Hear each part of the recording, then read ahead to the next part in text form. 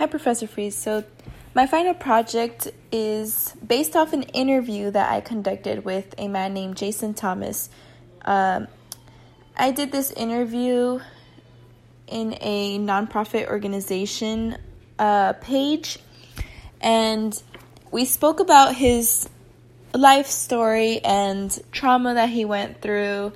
So I wanted to talk about his story and also include 3 precepts that we went over this semester. So the first precept I want to go over is the one relating to drugs and intoxicants. Jason was in a gang in South Los Angeles. He mentioned that he joined because he felt the brotherhood that the gang offered. Although he felt really good being part of a community and being loved, drugs and alcohol came into play. So being part of this gang, he had to do some sacrifices. So he had to sell drugs. And so being around the drugs all the time, he mentioned that it was easy access for him to get. So he used the drugs to help him cope with the trauma that he had been going through with his own family. And little did he know, he actually mentioned after that the gang itself caused a lot of trauma in his life as well.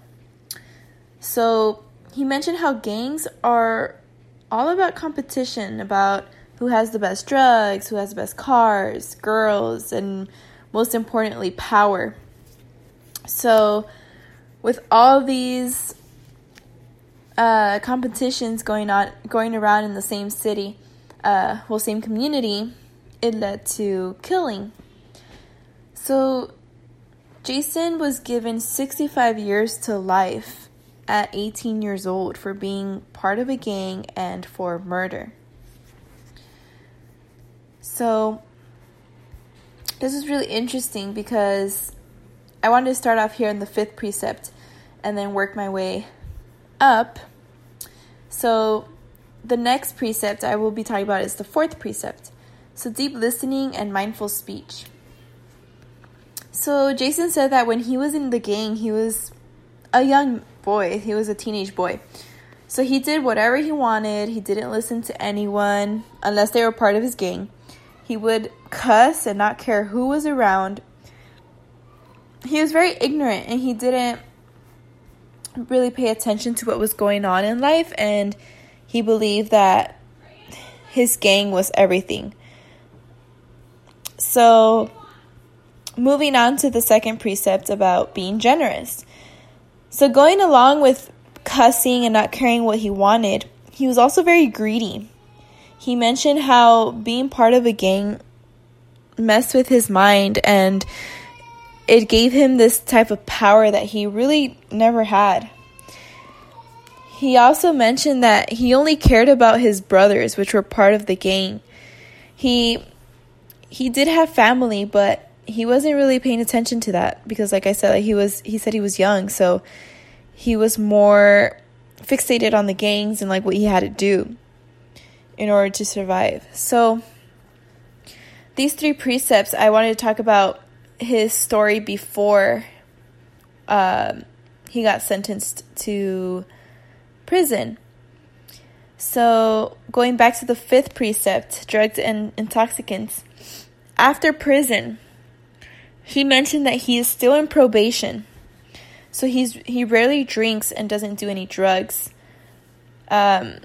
He's afraid of violating his probation, so he tries to stay clean as much as he can in order to keep his freedom. So he really was mentioning that any little thing can take him back to prison, and he did not want to risk it. So he was trying to really stay away from the drugs and the intoxicants. So going back to the 4th precept, deep listening and mindful speech. After prison, so he mentioned to me that he was more mindful of his actions and his speech. So he's also a motivational speaker now, and he tells everyone his story and motivates them, hopefully, to turn the right path. He said that now he also listens to his family and friends. He is more aware of his surroundings and adapts to different situations. And he says that he even listens to people that were considered rivals when he was part of the gang. So now he does not see it as, competition, or this person was in the other gang, so he's a rival, he's my enemy. He said that he doesn't see it that way anymore. He just took everything into consideration and self-reflected during his time in prison. So after prison, with the second precept, being generous. So he said that he served 23 years in prison, and he is now an operating engineer. So he helps young men understand what gangs are really about. He explains what trauma is and how gangs can actually affect their lives. So for Jason, he went through a lot of trauma with his family.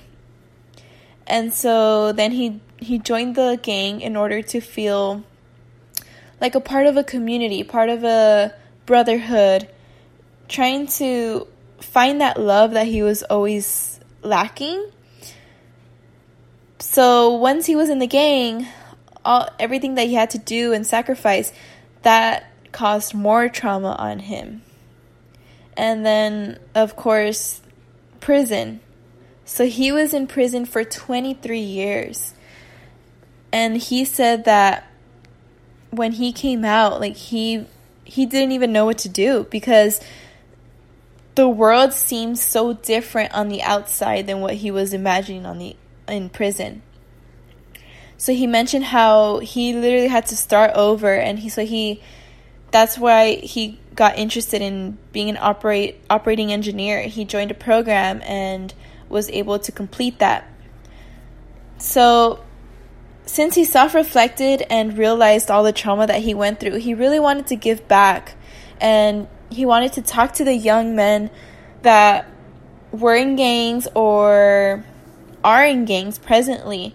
And he said that his goal was just to talk to them and explain to them how it's not all about that. Like, they don't have to rely on a gang to feel that type of love or companionship, that there are other ways and there's other paths that they can take in order to survive through the trauma that they went through. So I wanted to apply these 3 precepts because it was very interesting how he explained his childhood and his trauma before going into prison, and how he saw the world differently when he was a young kid, before going into prison. And then after prison, it really changed him. And the precepts that I chose, like, it's seen how he did it for the better. So he was able to listen better, and he was able to take care of his own speech. He was very mindful of his surroundings, and he was trying to motivate others and lead young boys to the right path instead of going into gangs. So also, I found very interesting how drugs and intoxicants were like the reason why everything went the way it went to. So like I was saying, so gangs are known for competition, for everything, to see who has the best drugs, who can sell more, who has best cars, girls. So in Jason's life, drugs and intoxicants is technically what led him to prison. Also being in a gang, but the only reason why a gang exists again, like I said, is the competition. So I believe that's what I took in after this interview, how the drugs and intoxicants is what really set his life like apart from others. He really had a different experience once he was in prison. And he also said that he did not think he was ever going to come out of prison as well. After that, he realized that that it's not the end of the world. Although he came out after 23 years, that doesn't mean everything's over. So he wanted to switch his life around, and now that he has all this experience and the trauma that he went through, and he's still dealing with that, he wants to give back. He wants to give back to his community and to the young boys that were probably in the same position he was. So conducting this interview, I learned a lot. I learned a lot about Jason, and I learned a lot about how trauma can really affect a person's life. So in combining trauma and the precepts, I believe that the precepts can really help someone's life. If someone really goes based off these 5 precepts, I'm pretty sure that it can lead people to the right path instead of going through the wrong path and joining gangs and, getting more trauma than what they should have had. But like Jason is a very inspiring person.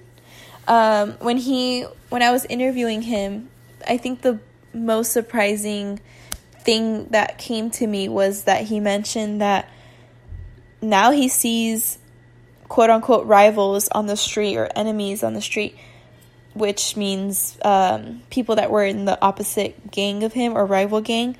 He says that he doesn't see it in a bad way. He still talks to them. He doesn't really think about the gang part. He just sees the other person as a human being.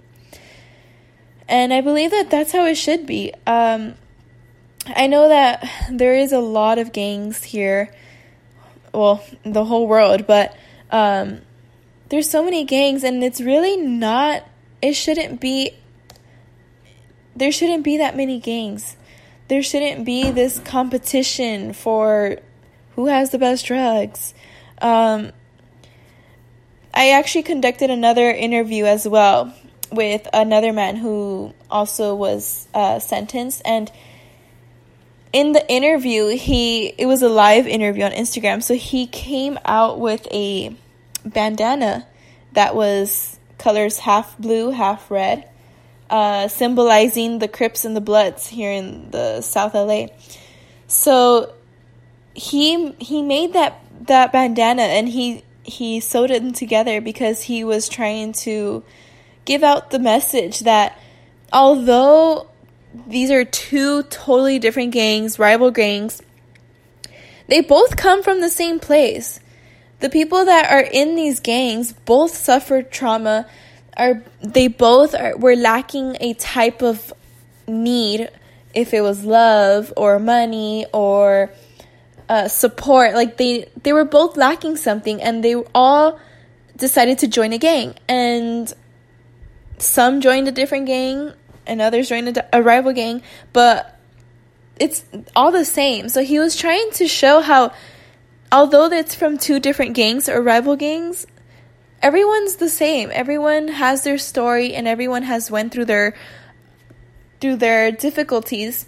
So it should be okay to wear the same colors in one sitting. So I wanted to do this final project on Jason because I just found it interesting how he turned his life around. Although he served all those years in prison, he did not give up when he came out, and he decided to try to make this world a better place by being a motivational speaker and trying to help these young men out. So I just wanted to conclude that I chose these specific 3 precepts because it applied to Jason's story, but I believe that all the precepts can be implemented in someone's life in order to bring positivity and just to lead someone in the right path.